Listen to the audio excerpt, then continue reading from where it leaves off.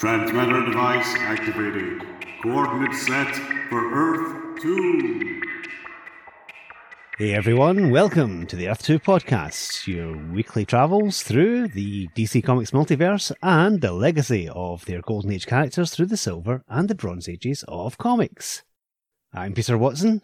And I'm David Steele. Welcome back. Thank you for joining us. Now, we've been asked a few times on the socials if we were going to cover any of the reprinted Golden Age stories that popped up at this period in the early 70s.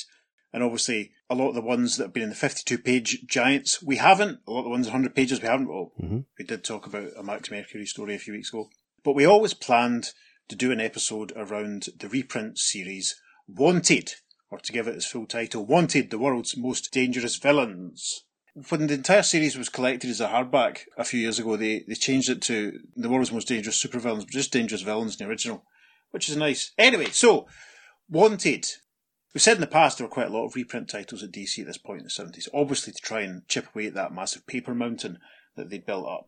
And Wanted is a really interesting one. As we said in the past when we talked about the 100-page giants, the 52-pagers and 100-pagers and reprints series were really good for all us fans coming up a few years later that wanted to read more stories with the Golden Age characters, and Wanted is an excellent resource. Wouldn't you agree, Peter? Absolutely, utterly invaluable, yes. It's where we could actually experience these characters for the first time, because, as we've said many a time, there were no graphic novel collections. Nope. There was no Comixology, there was no DC Infinites, there was no way to actually access any of these stories unless you had a ton of money and could afford some Golden Age comics, or you picked up one of these reprints. Yeah, I mean, this is long before the committed sort of archive programme or the omnibus programme or anything like that, but still a long way from, we've never had a Johnny Quick omnibus or a Neverman omnibus, we can only dream. But Wanted ran for 9 issues between 1972 and 1973. Issue 1 was published on the 18th of May 1972, and issue 9 published on the 3rd of May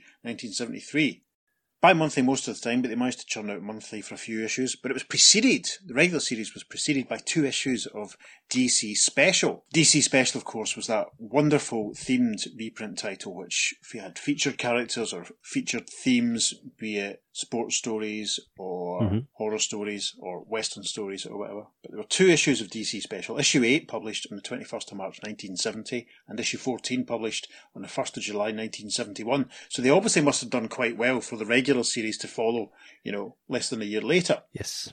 So you get quite a mixed bag of Golden Age and Silver Age reprints. It's interesting because it has quite a few famous one-and-done characters like the Signalman, that famous Batman villain. But the series also reprints a few of the first appearances of characters like Solomon Grundy and the Mist. Yes. As an amateur Golden Age sort of archaeologist in the early 90s, making it, as Pete said, there was in the days before Comixology, and we had to make do. This series was a little goldmine.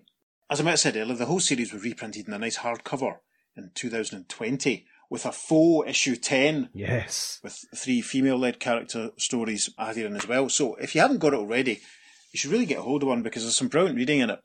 A lot of really, really good stories. And it's taken us a long time to figure out which ones we were actually going to do. Yes. Because there's another similar series called Secret Origins, which debuts in a few months as on the timeline, and we're planning an episode based on that. So what we didn't want to do was duplicate characters. We didn't want to do Grundy the Gentleman Ghost because we'd already sort of discussed them at length when those characters had reappeared in the Silver Age. Yes. And there are a couple of characters that we considered doing, but then we realised that we could actually hold on to them and do them in other episodes at some point in the future. And that's all I'm going to say in the matter. So stay tuned for those, yes. So, after lots and lots of debate and decisions and no arguments, to be honest, but a lot of thought, we only very recently decided that we were going to do 2 stories from issue 7. Issue 7 published on the 11th of March 1973, a mere 6 weeks before something very significant happened indeed.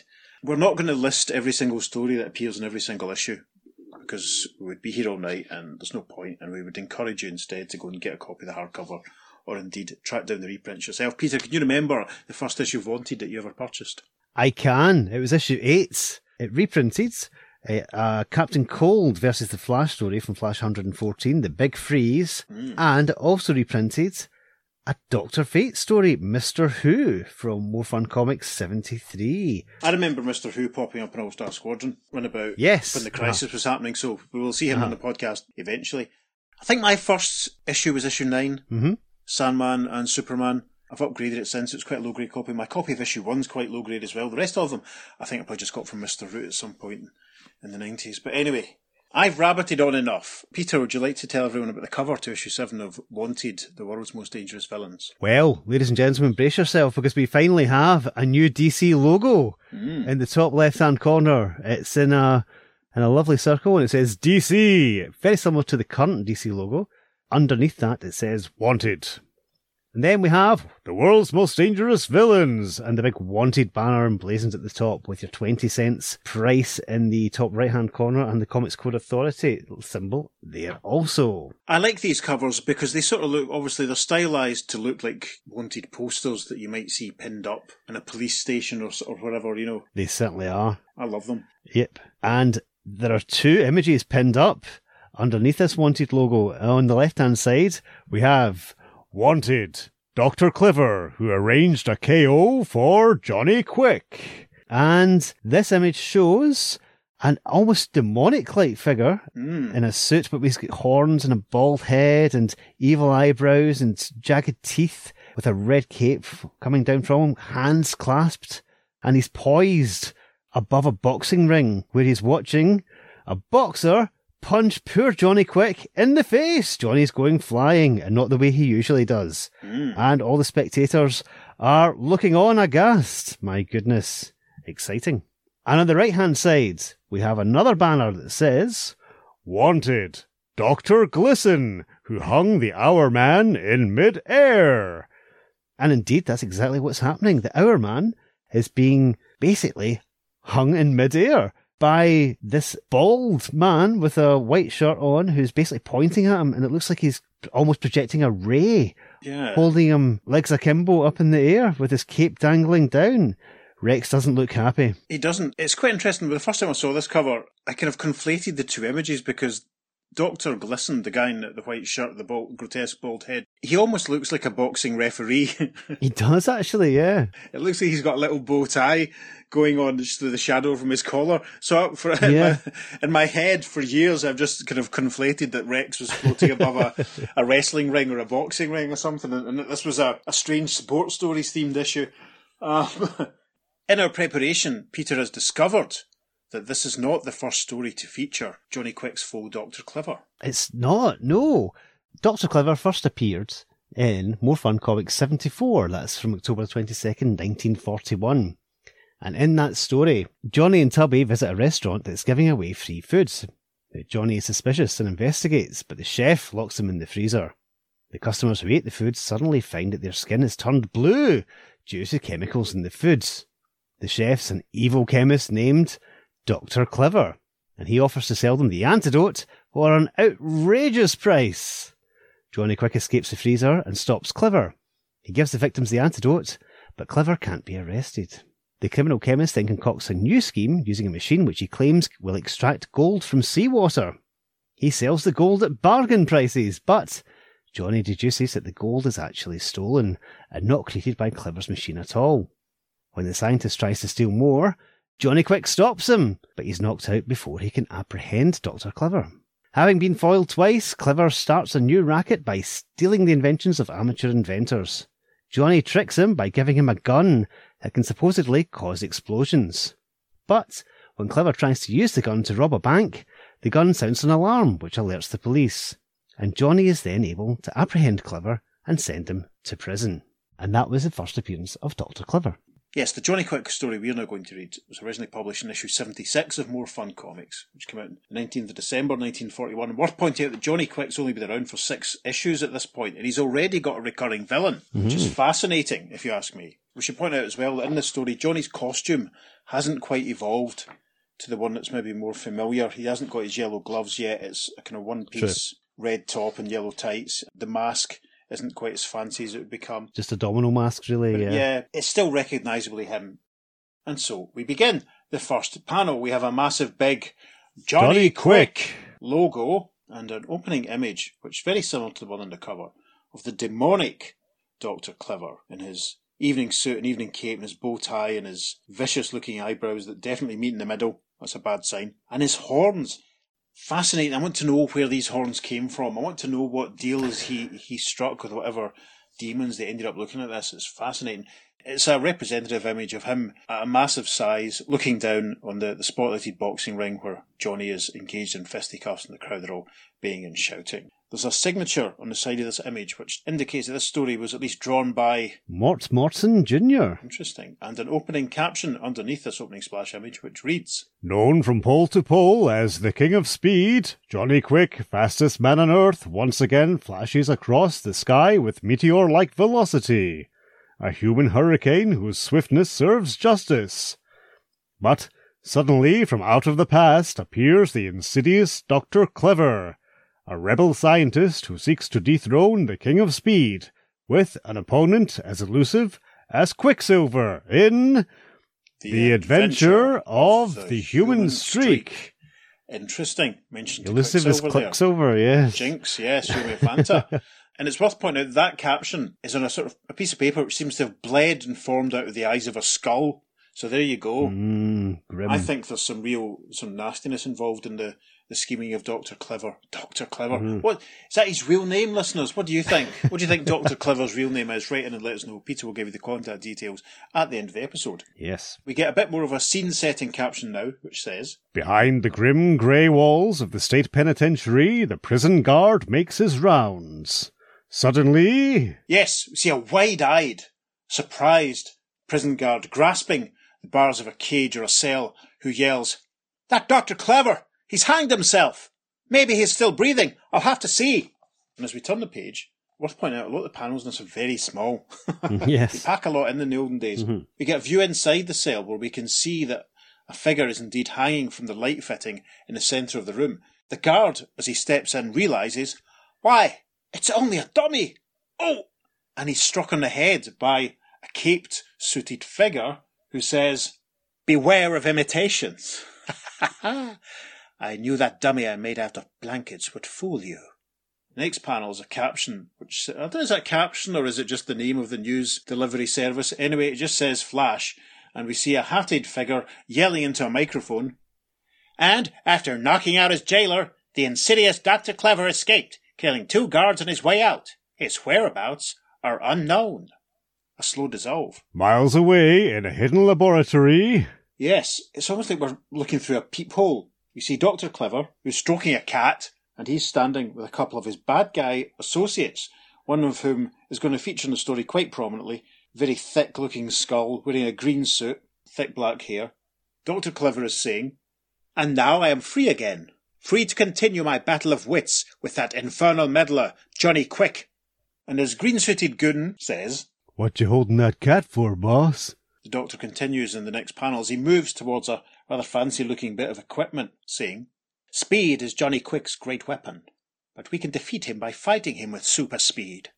See what happens when the lamp's rays shine on this cat. And indeed we can see that the equipment has a sort of focusing dial at the top and what looks like a large light bulb. The caption for panel 5 says, Suddenly, a flash of light, the whining hum of powerful dynamos, and the feline creature is bathed in an aura of electrical energy. Yes, our old friends, the concentric circles, are radiating over this poor cat. The caption for panel 6. Later... The cat is suddenly flying around the room. One other blue-suited goon remarks, Holy cow! Look at that cat streak past!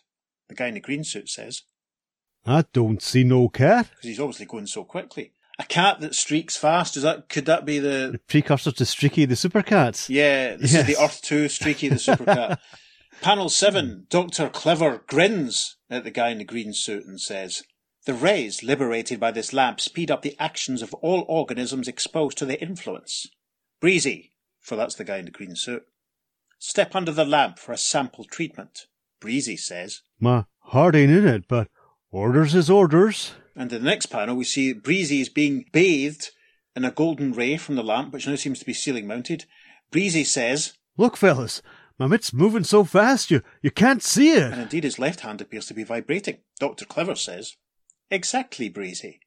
All your muscular reactions have been speeded up at such a terrific rate that you're the fastest man in the world. Moving back and forth at incredible speed, Breezy is able to dodge a volley of bullets. Yes, it looks like his colleagues are firing on him, but he's moving from side to side rapidly and dodging out of the way of the bullets. Off camera, Dr. Clever says, "No further proof needed. Hey, Breezy." I get you, Doc.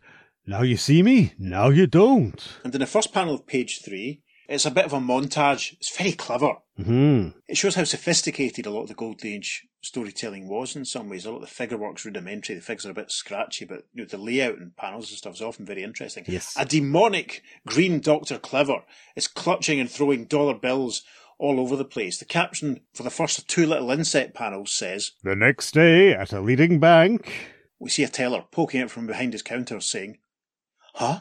That money's flying away." And we see a green-sleeved arm grabbing the money, and Breezy's voice says, You said it, pal. The hand is quicker than the eye. the caption for the next inset panel, Later, at a fashionable jewellery store, yes, we see a couple of attractive young ladies looking on as a terrified shop assistant says, "My word, those pearls are disappearing." Breezy's at it again. He's making a grab and he says, Brother, you said a mouthful. now, panel 2 of page 3 is a shot of a newspaper. The paper's called Headline News, and a headline reads, "New crime wave, speed wizard strikes again." And another headline says, "Human streak baffles police." Now, and it's not too clear. It looks like there's a hole in the newspaper. Yeah. And we see Dr. Clever. Now, at first I thought, is this supposed to be a photograph of Dr. Clever illustrating the story, or is now I think it's just some kind of symbolic thing of him bursting through the image. It's quite effective. I think it would have worked better if it was a bigger panel, mind you. But anyway, Yeah, true. everyone's a critic. Caption for panel 3. A few days later, at the famous sporting arena, Yes, we don't get the name of the famous sporting arena, but we're assured that it's famous. Listeners, if you can think of a famous sporting arena that you'd like the story to take place in, you go ahead. Now, we see Johnny Quick standing in the middle of a boxing ring, and his right hand is being held up by a suited announcer who cries, "And now, as the next event in this monster benefit show for the USO, we give you Johnny Quick, who will fight 5 men at the same time." And a very excited man in the audience cries, Bravo! Now, to give my voice a rest, Peter's going to read out this very long caption. Though Johnny Quick has thrilled millions with his mile-a-moment marvels, no living mortal shares the secret that has made him the King of Speed. The foster son of the late Professor Gill, Johnny was bequeathed a formula for coordinating gravity and electricity. Just as a person can open a safe that contains a great treasure by owning the correct combination, so Johnny Quick's formula unlocks a treasure hoarded by nature, the secret of space and time. And a little tiny Johnny Quick has stood there with his arms folded. That caption is amazing, isn't it? Yes, I love that. That's phenomenal. When we did that Quicksilver story a few weeks ago, we talked about how that character was revived as Max Mercury and featured heavily Yeah. in Mark Waid's run in The Flash. Johnny Quick obviously was featured there for a little while as well, before he popped off in issue 11 of Impulse. But I don't remember reading any stories before that said that Johnny's formula involved coordinating gravity and electricity. There we That's are. fantastic. Mm-hmm. Wow. Yeah, I'm going to have to get a full back tattoo of that caption, I think. Right. There's a caption for the next panel. 5 Goliaths of the ring prepare to send Johnny down for the count in the sports classic of all time. Yes, we see 5 very grotesque, oh my goodness, 5 boxers all lined up to give Johnny a turn. The first one says, I'll use my Sunday punch. and another one says, My left pack's dynamite. and in the next panel, close-up of Johnny, we can see the very unsophisticated mask he has at this point, as he thinks, They mean business. 3 times 2, 9YZ, 4A. yes, near the bottom of page 3, and there's the star of the show getting in line at last. Fantastic. There's a very dramatic caption for the next panel that says, The dynamic formula transforms Johnny Quick into a human windmill. Yep, we see Johnny's right arm vibrating as he punches out 2 boxers at once. There's a massive suckle sound effect as the 2 guys go flying. One of them exclaims, "Oof!" And Johnny says, I'm doing this for sweet charity. Sweet Charity, I think, is my sister's favourite movie. I could be wrong. No, it's not. It's Labyrinth, but Sweet Charity's up there. I think she's got a tattoo. Alison, if you're listening, and you should be, let me know. Now, the first panel of page 4 is a cracker. It reminds me of a Neil Adams Legion of Superheroes cover. Do you know the one I'm thinking of?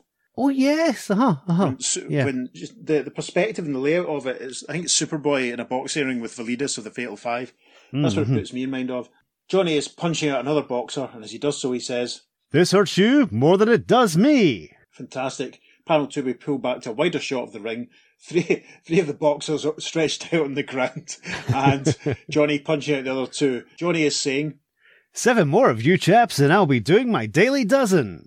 And then what looks like a hatted and caped figure in the audience cries, "Bravo, quick!" To me, that's the Phantom Stranger. Can you imagine? Having an evening off.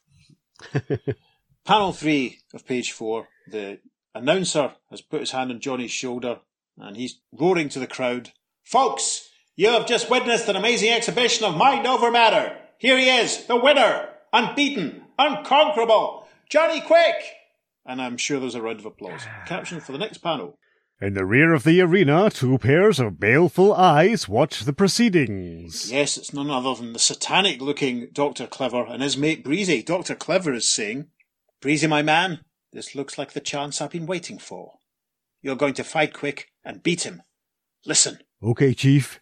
Now that you've given me a shot of that ray, I'll murder him. A very small caption says, The new challenger seeks out the Master of Ceremonies. Yes, we see Breezy talking to our pal the announcer. Breezy is saying, "Here's $1,000 in cash I'll donate to the USO if I can't lick Johnny Quick." "I think you're crazy, man, but it's a deal," says the announcer. And then a caption for the next panel. In the dressing room, And we see Breezy, stripped and in boxing gear, a couple of boxing gloves, punching away at a punch bag, saying, "What's that saying about an irresistible force meeting an immovable object? That's what's gonna happen when the bell rings." A caption interrupts the flow of panels now. the bell rings and 2 fighters lunge at each other in the start of the classic bout of all time. At such a whirlwind rate of speed does Breezy batter his opponent. His flashing fists are almost invisible. Yeah, the final panel of page 4 is cracking, and it's probably going to make it to the socials. It's Johnny, looks like he's fighting off 5 boxers at once, but we know it's just Breezy. There's a whole barrage of sound effects that read, Wham! pow, Biff! bam. Bop!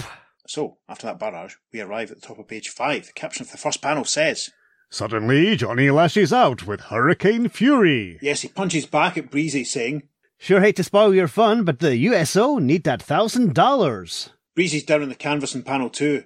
Straightening up, he says, Wow, I thought he was done for, but the USO won't get that dough, Mr. JQ. Not if I use my head. The caption then for the next panel says, Johnny Quick walks over to Breezy, who gets up off the canvas hesitantly. yes, we see Breezy straightening up. Johnny, standing over him, says, Sorry, fella, I didn't mean to hurt you. and then the caption for panel 4 says, Suddenly, Breezy straightens up.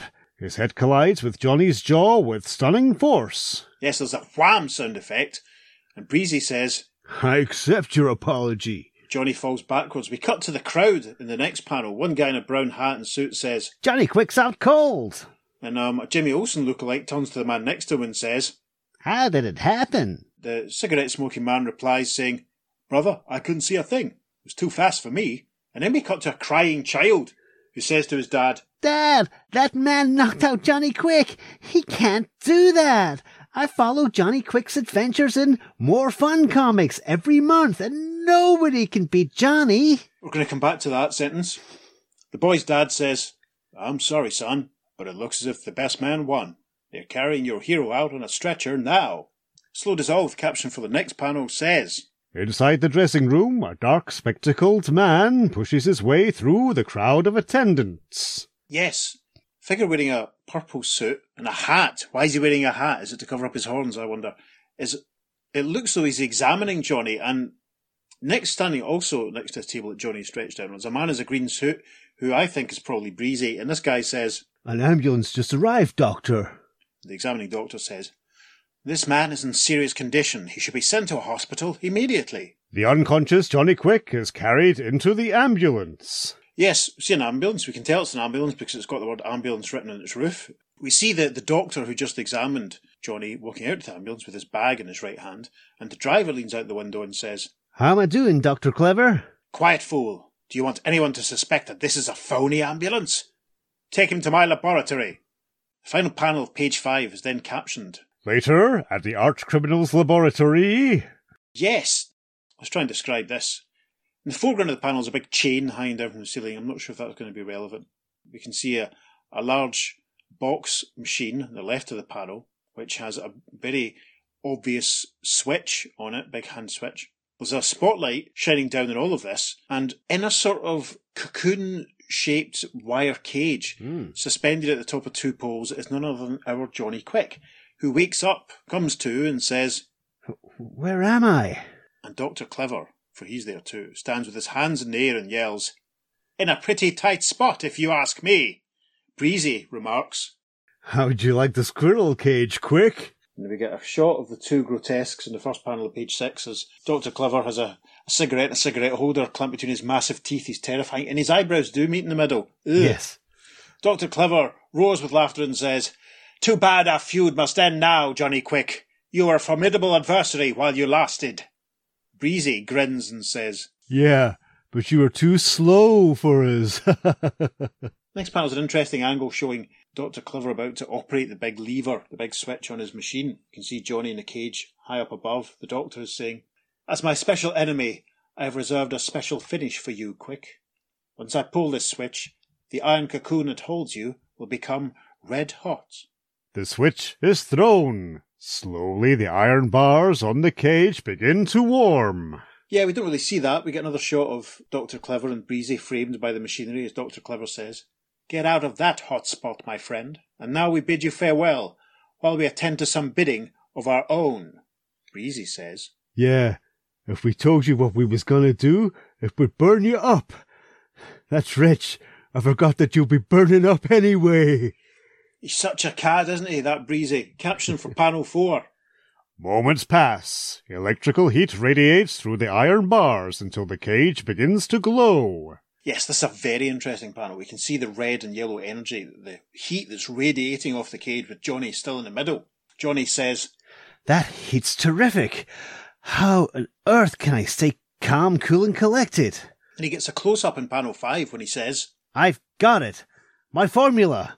3 times 2, 9YZ. 4A.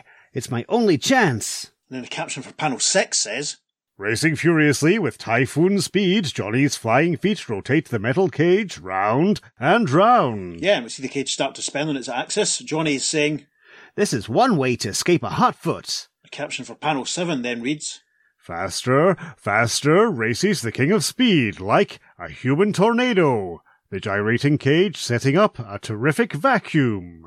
Yes, we can see there's definitely some kind of atmospheric disturbance between where Johnny is and the controls on the machinery. It's almost like he's sucking all the air out of the room. It's very hard to describe. It's almost like he's created a little tornado between where he is and the machinery. Anyway, a caption for the final panel of page 6. Finally, a giant whoosh of air from the man-made suction, and the whirlpool of air rips the switchboard from its moorings. Yes, there's a massive crack as the switch goes flying. A caption then for the first panel of page 7. The supply of heat cut off, Johnny Quick flexes his powerful muscles, pulls the metal bars apart. Yep, and he escapes from the cage and drops to the ground, saying, "That was easy." and then the caption for panel 2 says, Johnny snoops around the laboratory. yes, he picks something up. This searchlight is marked reverse. If it's what I think it is, I can use it on Dr. Clever. Interesting. What's going on? What is Johnny? Anyway, caption for panel 3. A moment later, the King of Speed's wonder formula hurls him through space like a shaft shot from an archer's bow. Yeah, there's a great zip sound effect as Johnny just hurtles through the sky. He's clearly flying here. Yes. Arms outstretched. There's not a hint of him, vibrating his legs to drive himself forward, which is something that we got used to in his All-Star Squadron days. Very interesting to observe. As he zips along, Johnny says, "That devil said he had some bidding to do, and I think I know what he meant." another slow dissolve and another caption. At the Enderby Auction House, Society's elite bids for a collection of rare gems. Yes, the auction room is packed. The auctioneer is up on the stage, leaning on his podium, rather carelessly if you ask me, with a fancy bit of jewellery in his hand, and he's saying, "How much am I bid for this diamond tiara, formerly the property of the Duchess of Morvia?"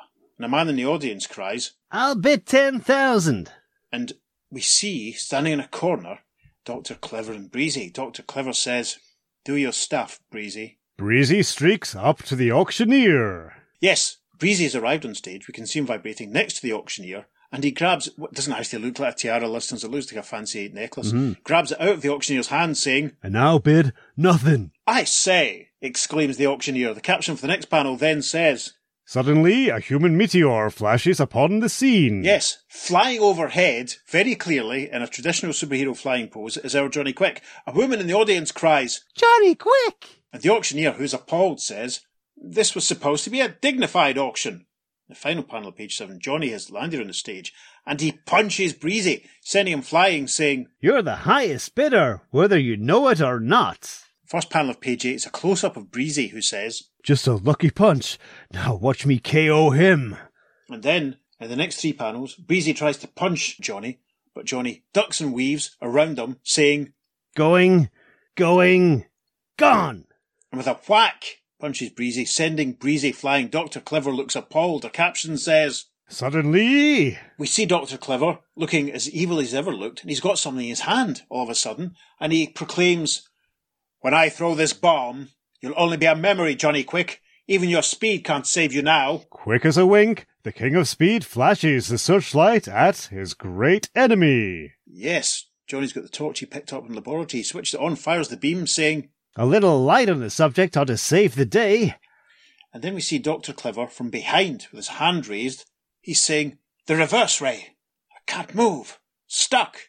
Johnny runs towards him, saying, Just as I thought. This ray works in reverse. Slows up a person's motion so that he can hardly move. in the next panel, he cries, I've been wanting to pay you my respects for a long time. With interest. and he punches up at Dr. Clever, and there's a massive swish sound effect as he goes flying out of view, leaving his shoes behind and dropping the bomb, which Johnny catches. Fantastic. We arrive at the final panel of the story, which is captioned. Later, as Johnny marks finis to Dr. Clever's career, We see Johnny flying through the air, Dr. Clever under his right arm, and he has Breezy grasped in his left hand. There's a policeman down in the street who points at a sign that says "Go slow" and shouts up at Johnny, Hey, can't you read that sign? to which a smiling Johnny replies, No, I'm going too fast. and a closing caption tells us that this is the end.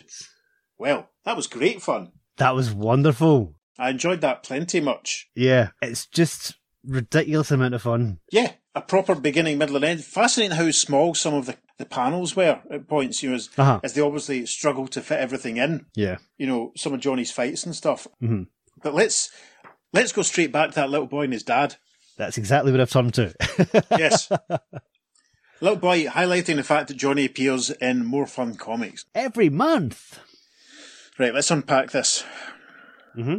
Does this mean Johnny has slipped through to Earth Prime for this adventure and Dr. Clever has followed him? Or does it just simply mean whichever Earth Johnny is operating at this point, there's also a More Fun Comics series published? Well, as we know, there are comics published about these Golden Age characters at the same time because Wildcat was inspired by a comic about Alan Scott's Green Lantern to become Wildcat. Yes. So I think this is like the precursor to the famous running gag in Marvel where Marvel Comics, published the adventures of all the Marvel heroes that they started in FF.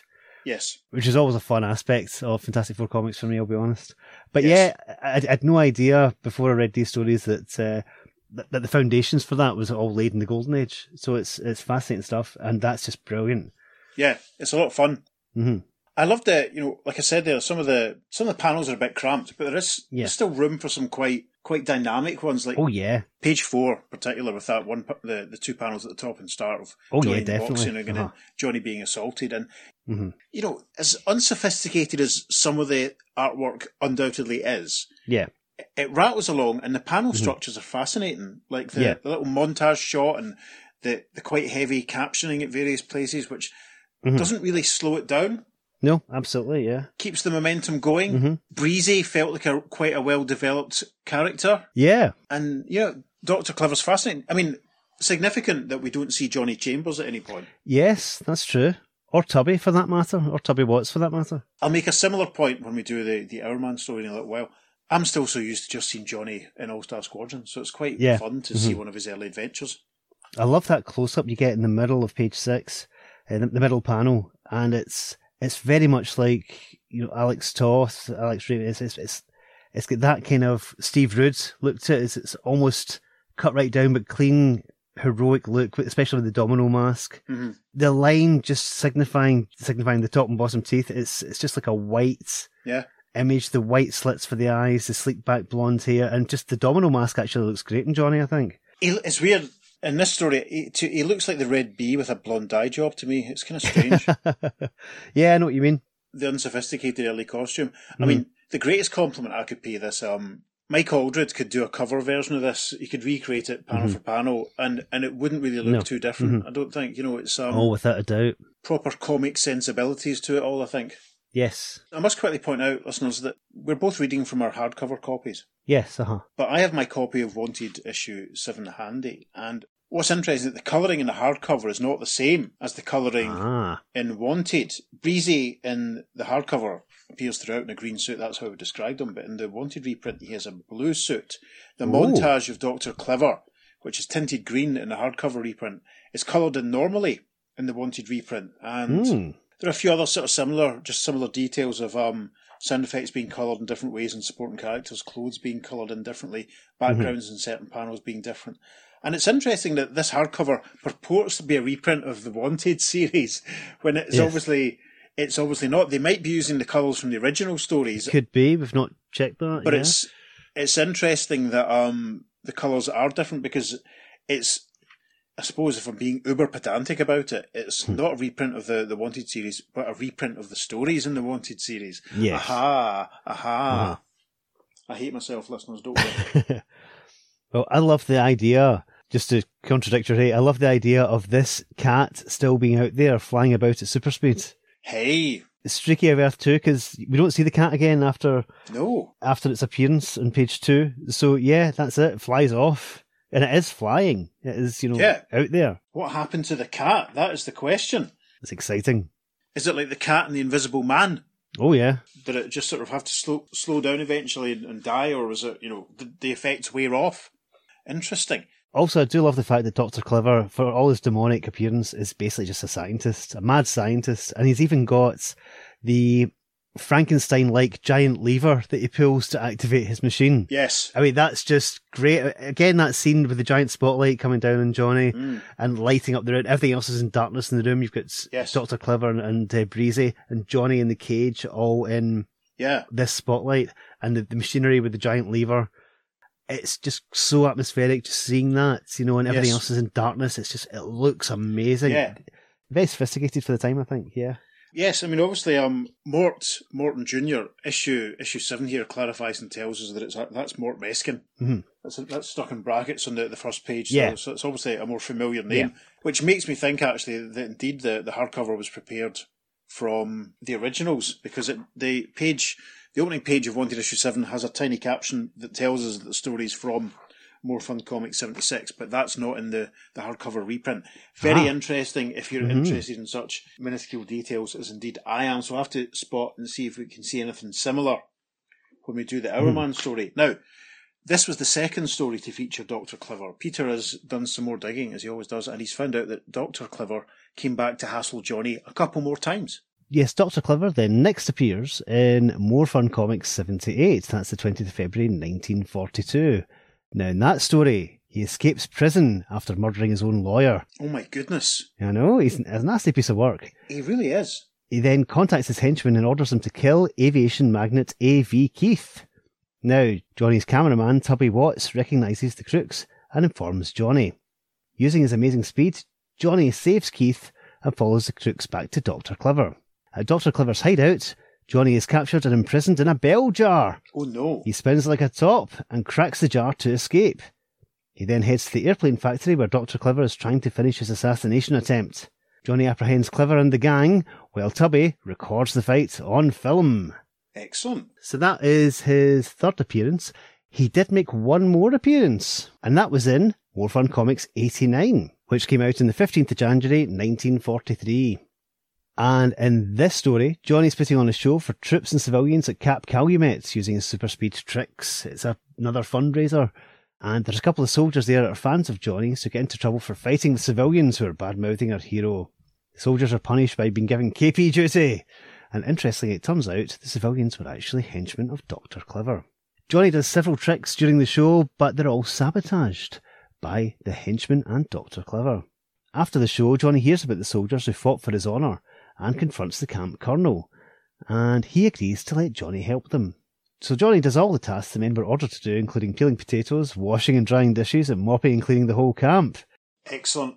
After that, he flies off carrying the two soldiers on the search for the troublemakers, and they soon find them, and Johnny's surprised to see Dr. Clever with them. The baddies escape with the aid of a gas bomb, which knocks out Johnny and the two soldiers. This was all Dr. Clever's evil scheme, because he then hijacks an armoured car carrying $2.5 million, which is the payroll for all 40,000 troops at the camp. Wow. Fortunately, Johnny and the soldiers wake up in time for Johnny to stop the hijack and punch out Dr. Clever. There we are, and that's the last we see of Dr. Clever that I'm aware of that I could find. Interesting. Long overdue a comeback, if you ask me. Yeah, fascinating character. Mad scientist with a demonic look. Yeah. We need his origin. Jeff Johns, if you're listening, if you can get your finger out and get some more issues of the JSA published, maybe you want to keep it going. I saw something today, this new Green Arrow series that started this week. Uh-huh.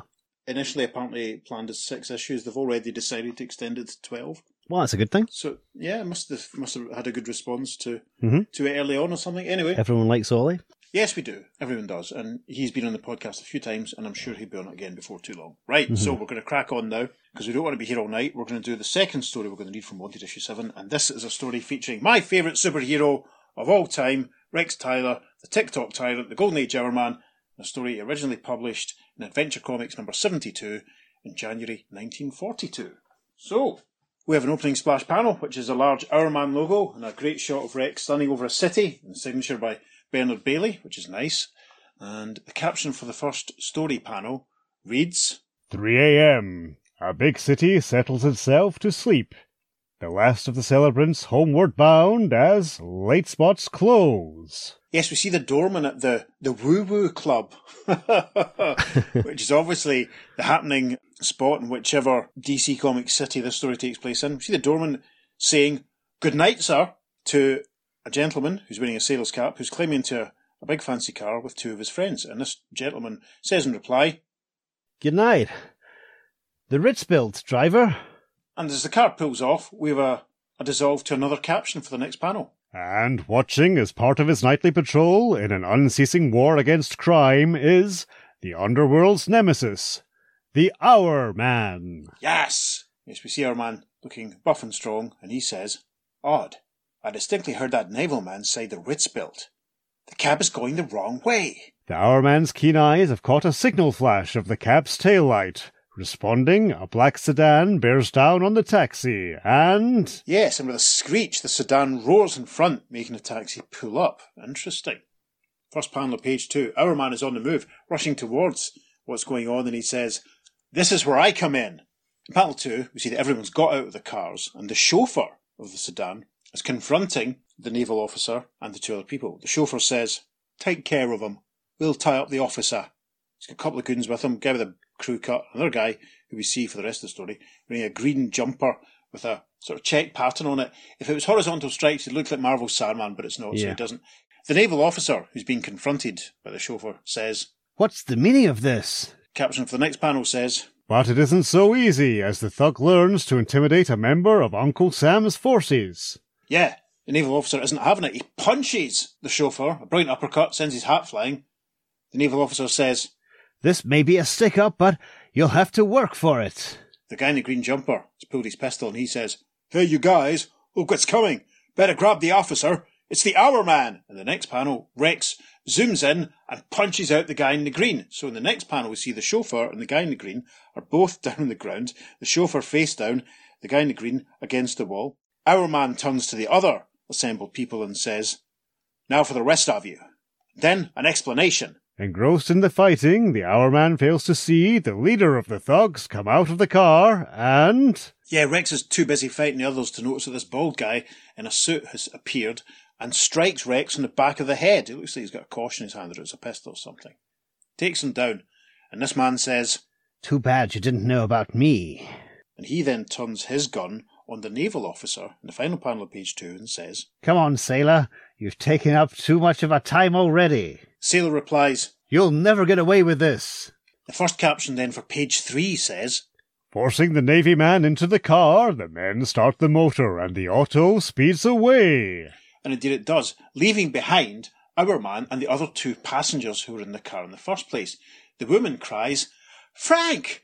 Frank!" And the other guy who was in the car looks out the frame and says, "I'm going for the police. Say, that man who helped us is coming out of it." And then in panel 3 we see our man rubbing his head as he stands up and he says, "Did they get away?" To which the lady replies, "Yes, and they took Frank with them." And it's a weird inset thing here. Mm-hmm. An inset diamond shape in this panel, which just goes to show how brilliant Bernard Bailey really was, to be honest. Our man then says, "Who are you and who is Frank?" The lady replies, "I'm Janet Kirby. Captain Frank Preston is my fiancé. Oh, this is awful. What will we do? Frank is supposed to report back to his submarine tomorrow. I hope those men weren't spies."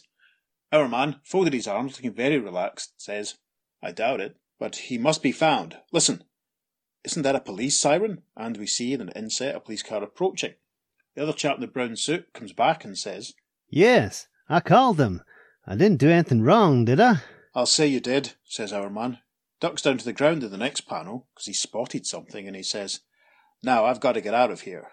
I think I'll take this rope that those thugs left behind." Yep, piece of rope on the ground. The guy in the brown suit announces that he is... "I'm Wayne Carson. Can I help you?" Obviously not, because Rex runs off in the first panel of page 4, which is captioned, Before the startled Carson can finish his offer of help, the Hourman speeds away. Yes, and take a drink, listeners, because our man has just run past an open dustbin. The caption for panel 2 of page 3. Then, in a secluded spot, he examines the rope left behind by the abductors. Yeah, it's a fascinating panel, this, because our man is basically at the end of a street. He's tiny little matchstick figure. And we get some real detail on the sort of sheds that he's standing amongst. It's fascinating. It's a great shot of someone examining some rope. What did I just say about Bernard Bailey being clever? Anyway, our man is saying, something funny about this. Ships use this type of rope. Eureka! I think I've got it. Snaps his fingers in the next panel. Tar! This rope smells as though it came out of a ship chandler's. That means it may have been bought for just this job. If I find out who bought it, it may lead me to Captain Preston. A slow dissolve. The Hourman has stumbled on a fortunate clue, but what of Captain Preston? Well, Captain Preston is being led up to a very ramshackle-looking old building by the chauffeur, who we met earlier on, and the baldy, mustachioed, blue-suit gang leader. The baldy, mustachioed, blue-suit gang leader is saying, "Inside, Captain, and not a peep out of you." Caption then for the next panel. Through the darkened store the crooks go, through a secret room, and there, awaiting them, is a sinister figure with a glowing light surrounding him. Yes, and this guy really does look like an MF Enterprises Captain Marvel villain. He's a grotesque, another bald grotesque, with weird teeth and a weird nose and weird ears and weird eyes, very high domed forehead. And he's basically, his clothes are very ordinary white shirt and a pair of brown trousers, but he's surrounded, as caption says, with a golden aura. This, of course, listeners, is Dr. Glisson, and honestly, he could have walked out of the Terrible Five quite easily. Yes, without a doubt. Even the name, yes. Him and Mr. Brilliant go to the same tailor, you know. Anyway, Captain Preston is led in, the chauffeur and the blue suit man stand there, as Dr. Glisson points at the captain and says, "I see you have the captain. Good." Yes, the blue suit man replies, "It was easy. We followed orders, but the Hourman." He's interrupted by a caption that says, At the mention of that dreaded name, and a very scary shot of Dr. Glisson reacting as he says, "The Hourman? And you did not kill him? How dare you come back to Dr. Glisson with such dismal news?" The caption for the next panel. the doctor picks up a whip. The thugs cower in fear. Yes, we see the chauffeur and the blue suit man stepping back. The blue suit man says, Stop! We did bring the captain, though. Dr. Glisson, yes, looking very scary with his whip, says, But there is something to what you say. He then turns to Captain Preston in the final panel of page 4.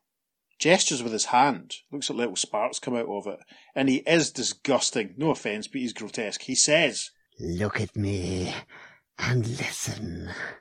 I, Dr. Glisson, am your master. You understand? Captain Preston can only say, Yes. Then he thinks, What's the matter with me? I seem to be powerless.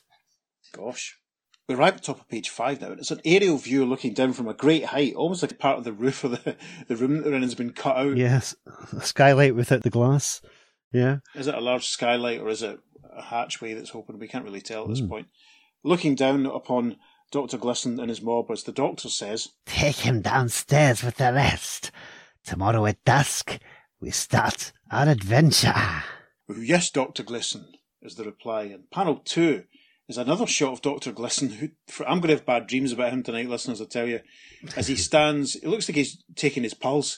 He stands there glowing in his room and he says, Complete. My crew is complete.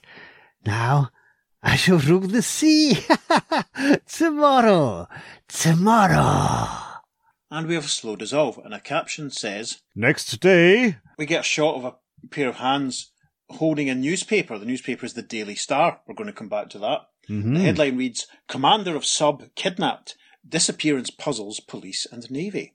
Okay, a slow dissolve, and the next caption reads, The news creates a sensation, but none is more interested than the Hour Man. Yes, we see a gentleman holding the newspaper, and we're presuming it's Rex Tyler. This is the point I wanted to make when I mentioned not seeing Johnny Chambers. There's not a single reference to Rex Tyler in this story. But Rex is on the phone, and he's saying, I have a terrible cold, boss. I'd like the day off. And he thinks, to continue the search. And the other half of this split panel, we see presumably Mr. Bannerman of Bannerman Chemicals. Yes. On the receiver, and he says, Very well. But he thinks, You mollycoddle. A slow dissolve then, caption for panel 5. So, time passes. Endless hours of fruitless search until the Hour Man comes to...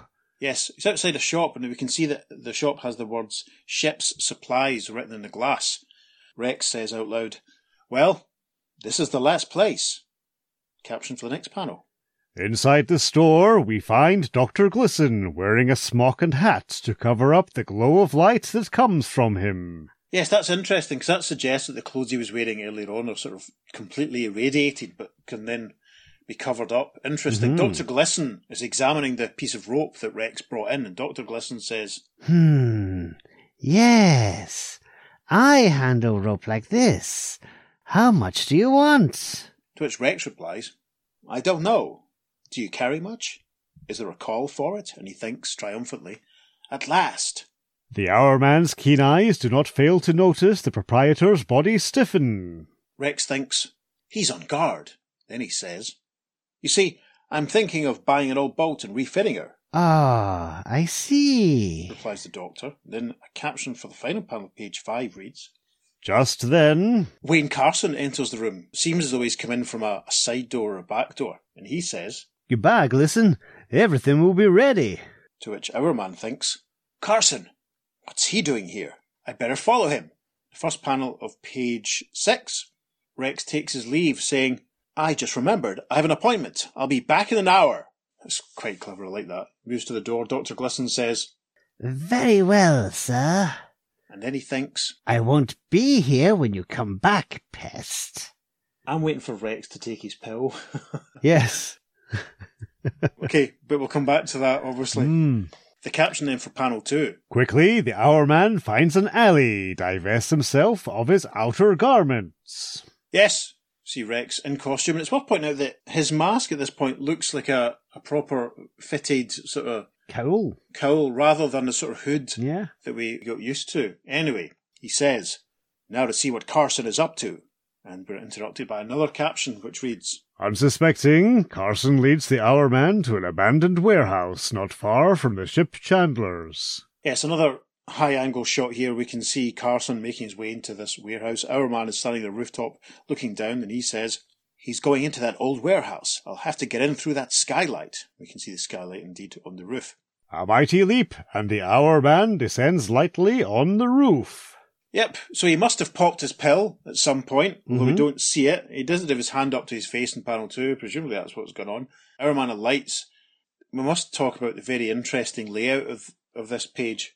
Yes. It almost looks as though Rex is sort of stepping into panel 5. Uh-huh. It's very, very effective. It's going to be a murder cropping this down to fit on the socials. Maybe we'll just put the whole page up to give you an idea. Our man moves across the roof, saying, well, this is very interesting. A false floor. And you can see inside that Carson is making his way towards a big hole in the ground. This is very odd to work out. It looks so our man is looking down into another room, which has a hatchway open that leads down to the room that we saw at the start of page 5. Listeners, this is where it comes in handy if you're able to read along, because my descriptions might not quite do the job. The caption then for panel 6 reads, As Carson goes down the stairs, the Hour Man drops from the skylight. Yep, see what you see. Our man jumps in saying, there must be something mighty important down there. And there is, for an instant later... Yes, the geography of this building is fascinating because our man has made his way all the way down, followed obviously going down the ladder that Carson climbed down, and he finds and says out loud, a hidden submarine. But what? And we move in a little closer because we can see some figures standing on the top of the submarine, and we see it's none other than the chauffeur and Wayne Carson. The chauffeur is saying, hey Carson, when do we shove off in this private crate of yours? Shut up, you fool. No one is supposed to know the owner of this. We arrive at the top of page 7 now. The caption for the first panel there says, Too late, the Hour Man realizes that his weight has betrayed him. The floor gives way beneath him. Yes, as much as I like Bernard Bailey, and some of this is gorgeous, there was no real sense there whatsoever of where Rex was standing and what he was doing. Let me compare it with the reprint in Wanted issue 7. Let me have a look at this. No, it just looks like Rex is standing in the panel frame again. It's very odd. Anyway, yes, our man plummets towards the conspirators. Carson cries, The Hour Man!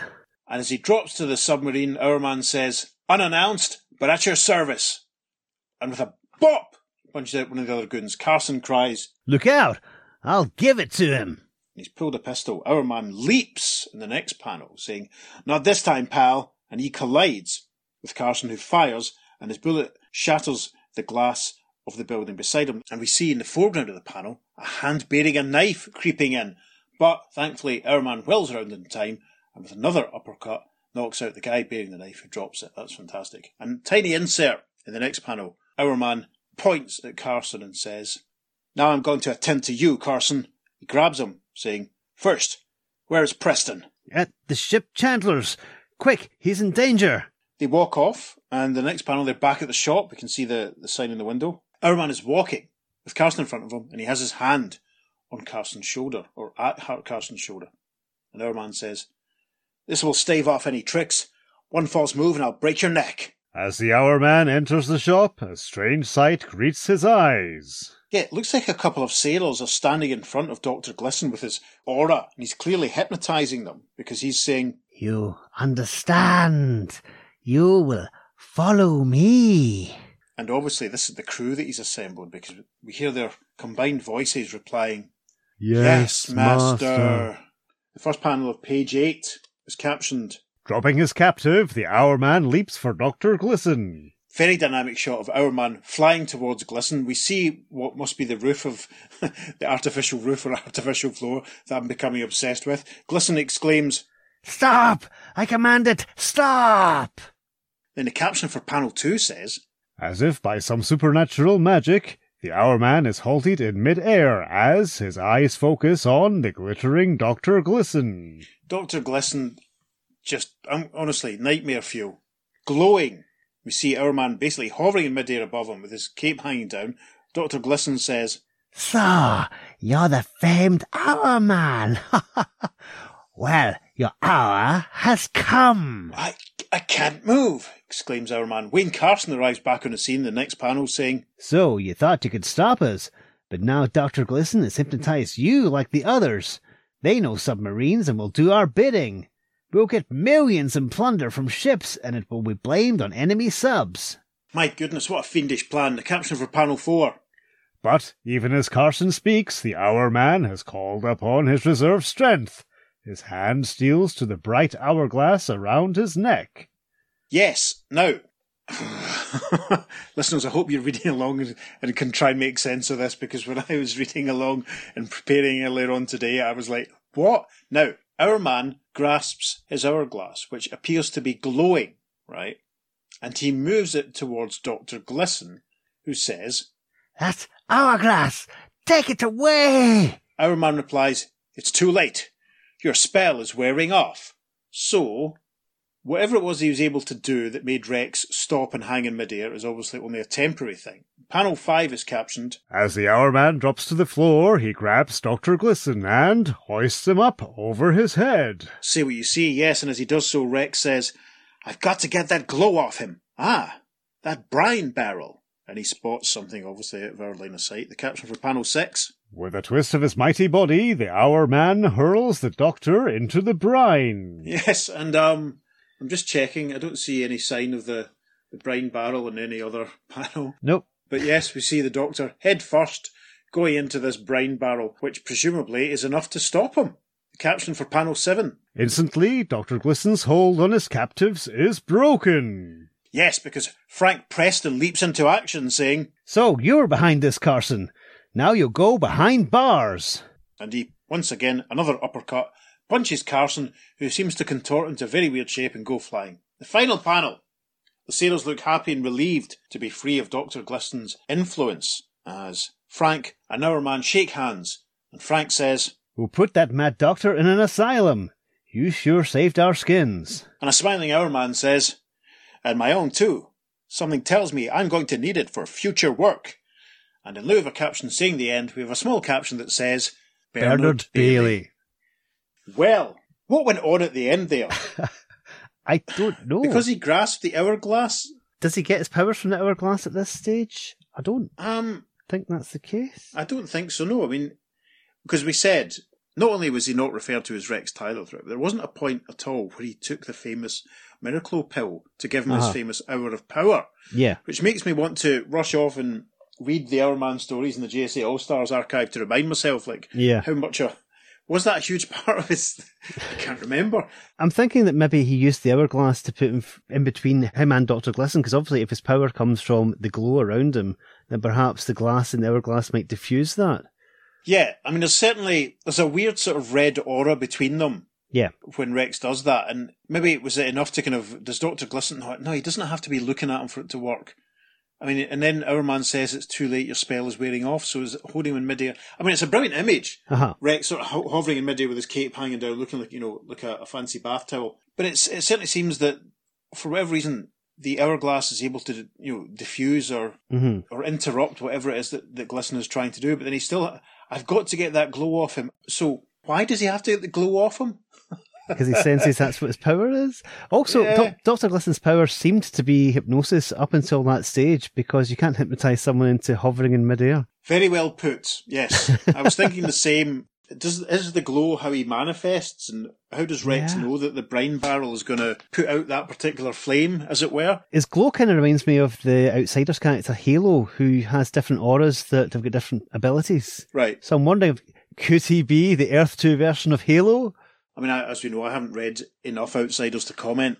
I don't know. I have no answers at all. DC Multiverse Historian probably has got some theories on that one. So if you're out there, Yes, let us know. I hope he has. Yes, I was thinking the same. We don't really get an explanation of who Dr. Glisson is, or why he wants to do what he's doing, or how he got his powers. We just know that he has this, that him and Wayne have crafted this plan to plunder and pirate submarines. Yep. We could talk about the whys and wherefores, but I think we should really be talking a bit more about some of the gorgeously intricate artwork from Mr. Bailey. Yes, there's some great layouts, some great panels. I mean, the plotting and exposition falls down, but pages in 6 and 7 are fascinating. The way our man sort of dances across the rooftop and seems to be stepping out of one panel into another one, and then jumping through a little hooped insert panel, and then very Will Eisner-esque, a lot of it. Yeah. Yeah, It makes the hero look very dynamic, Mhm. because the bit when Rex punches out the guy in the green jumper on page 2, you know, that slips into a sort of circle sort of inset sort of effect. It's very, very interesting. Yeah. And our man out on patrol and just coming across this crime reminded me very much of the Quicksilver story when we did No Wasps, when Quicksilver was also Yes. out casually strolling in patrol and came across a crime. Yeah, I mean, when he's out on this patrol, had he taken it, you know, there's no mention of Miraclo. There's no mention of it at all. No. So wait a minute, this is from Adventure Comics 72. And interestingly, this is the story of Our Man that they chose to reprint for this series. I know the focus is on the villains, but this is a one-off villain, Yes. Dr. Glisson. Although, as you said, he is very memorable and very creepy. But it's not a great showcase for Our Man and what he does, to be honest. No, I would agree with that, but I think the fact that it's such a creepy, scary-looking villain kind of makes up for it. Yeah, true. Kind of mitigates it a little bit. Mhm. I mean, this is towards the end of Our Man's time, Right. because obviously he first appeared in Adventure Comics 48, so, you know, he's on the way out at this point. So, Yeah. had he reached the point where, you know, he was using the black light to activate his powers by this point? Could be. Again, if they'd continued their archive reprint program, I might be more familiar with some of his stories. Yes, very true. So, I mean, issue 72 of Adventure Comics, that's only about 10 or 11 issues before he finishes up. So, Yeah. that's, I mean, that is a huge gulf of stories that are available to actually be able to check and see exactly what's going on. Didn't anticipate this conversation before we started reading this story, to be honest. Well. What was going on with any of it? What was going on with Our Man's powers, with no mention of Rex Tyler, and what actually happened in the last page? Good grief. However, the conversation we did anticipate was the newspaper, the Daily Star. Yes. The Daily Star in Britain, listeners, is a bit of a... I don't want to sound too snobby, but it's a bit of a sensationalist, down-market tabloid, isn't it, really? Yes. It is indeed. I think it's marginally better than The Sun. It certainly likes putting good-looking, famous ladies on the front page, which is a good thing if you ask me. However, the Earth 2 version of the Daily Star is, of course, the newspaper that Clark Kent and Lois Lane worked at. Absolutely. So I wonder if there's a byline in this that says C. Kent or L. Lane. Unfortunately, we can't see a byline on it. And does this mean that this is in Metropolis that this is taking place? Or does the Daily Star have national distribution? Yeah, that's a good question.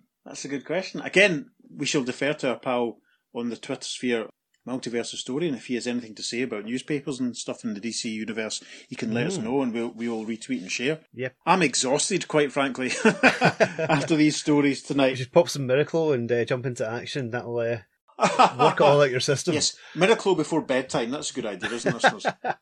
I like how the cover of Wanted Issue 7 used that shot of Rex being sort of caught in midair. Yeah. I just would have liked a slightly clearer explanation as how what he did to actually get out of it. Yeah. As you said, the artwork was nice, but some of the storytelling wasn't the best.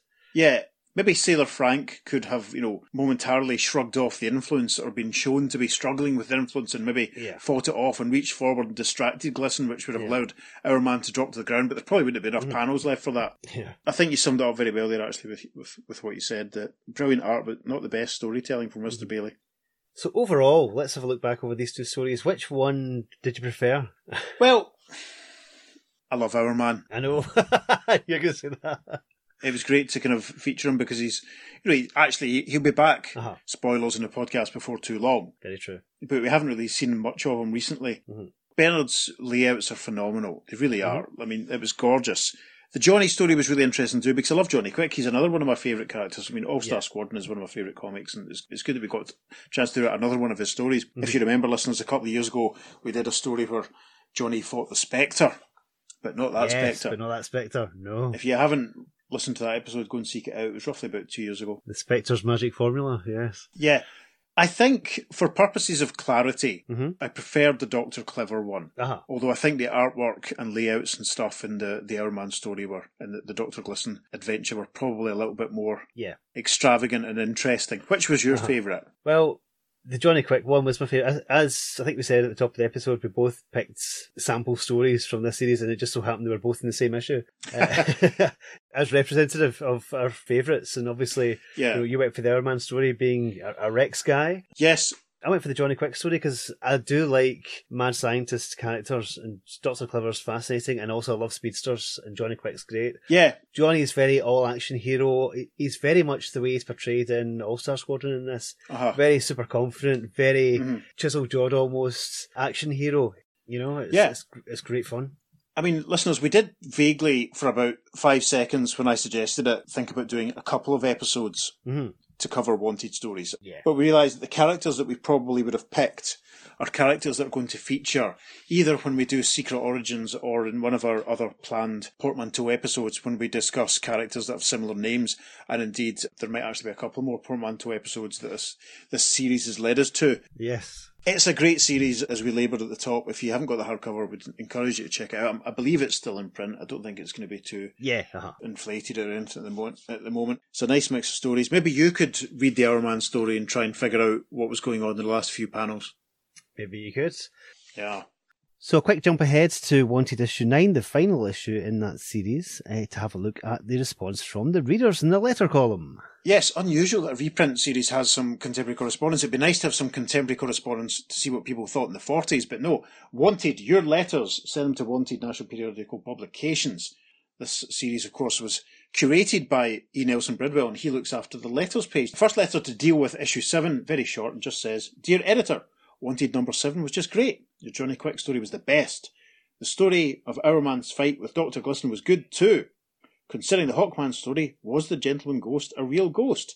And that's from Joel Guzman, Brooklyn, New York. ENB replies, that's a question that was never answered in the entire series of battles between him and the Winged Wonder. And of course, we've talked about that at length on the podcast already. Yes. The next letter.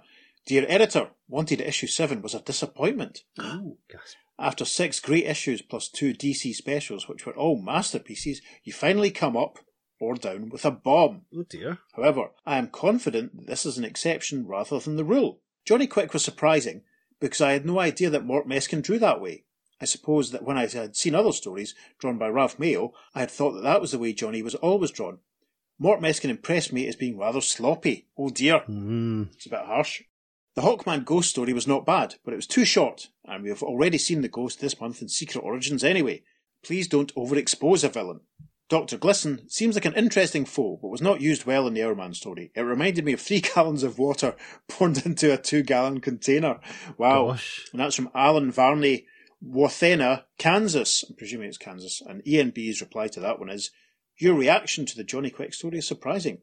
All the connoisseurs of Golden Age art have been begging for Meskin art on Johnny, which is considered some of the best. So there we go. So, that's the contemporary correspondence. But as Peter always says... But what do you think? You can email us at theearth2podcast@gmail.com. Make sure you follow us on social media, because we're putting up some lovely bonus material for this and indeed every episode. On Twitter, we're at podcast_Earth2, and on Facebook and Instagram, we're at the Earth2 Podcast. And it's the number 2 for all our social media. Yes, be sure to check out the socials, because we'll be posting full cover gallery for the Wanted series, some panel highlights from the stories we've read, and I'll post the covers of the DC special issues, and I might have scraped together a few pieces of original cover art and a few DC house ads for the series as well, so that'll keep me busy for a few days. It's just what you all wanted. Hey, very good. And on that bombshell, Yes, I've been Peter. and I've been David. Thanks for listening, folks. Take care. We'll see you very soon on Earth2 Podcast. Transmatter Cube activated. Return coordinates set for Earth Prime. Now, to give my voice a rest, there's a lot... I can't even say it!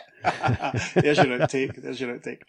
Now, to give my voice a rest, Peter's going to read out this very long caption. Inside the dressing room, a dark spectacled man pushes his way through the crowd of attendants. For some reason I heard you saying testicled. A dark testicled man pushes his way through the crowd.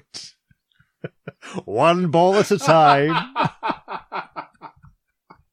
Left ball, right ball, left ball, His right testicles are so dark. Yes, he needs to It's do the source something. of all his power. He needs to do something about that. Anyway,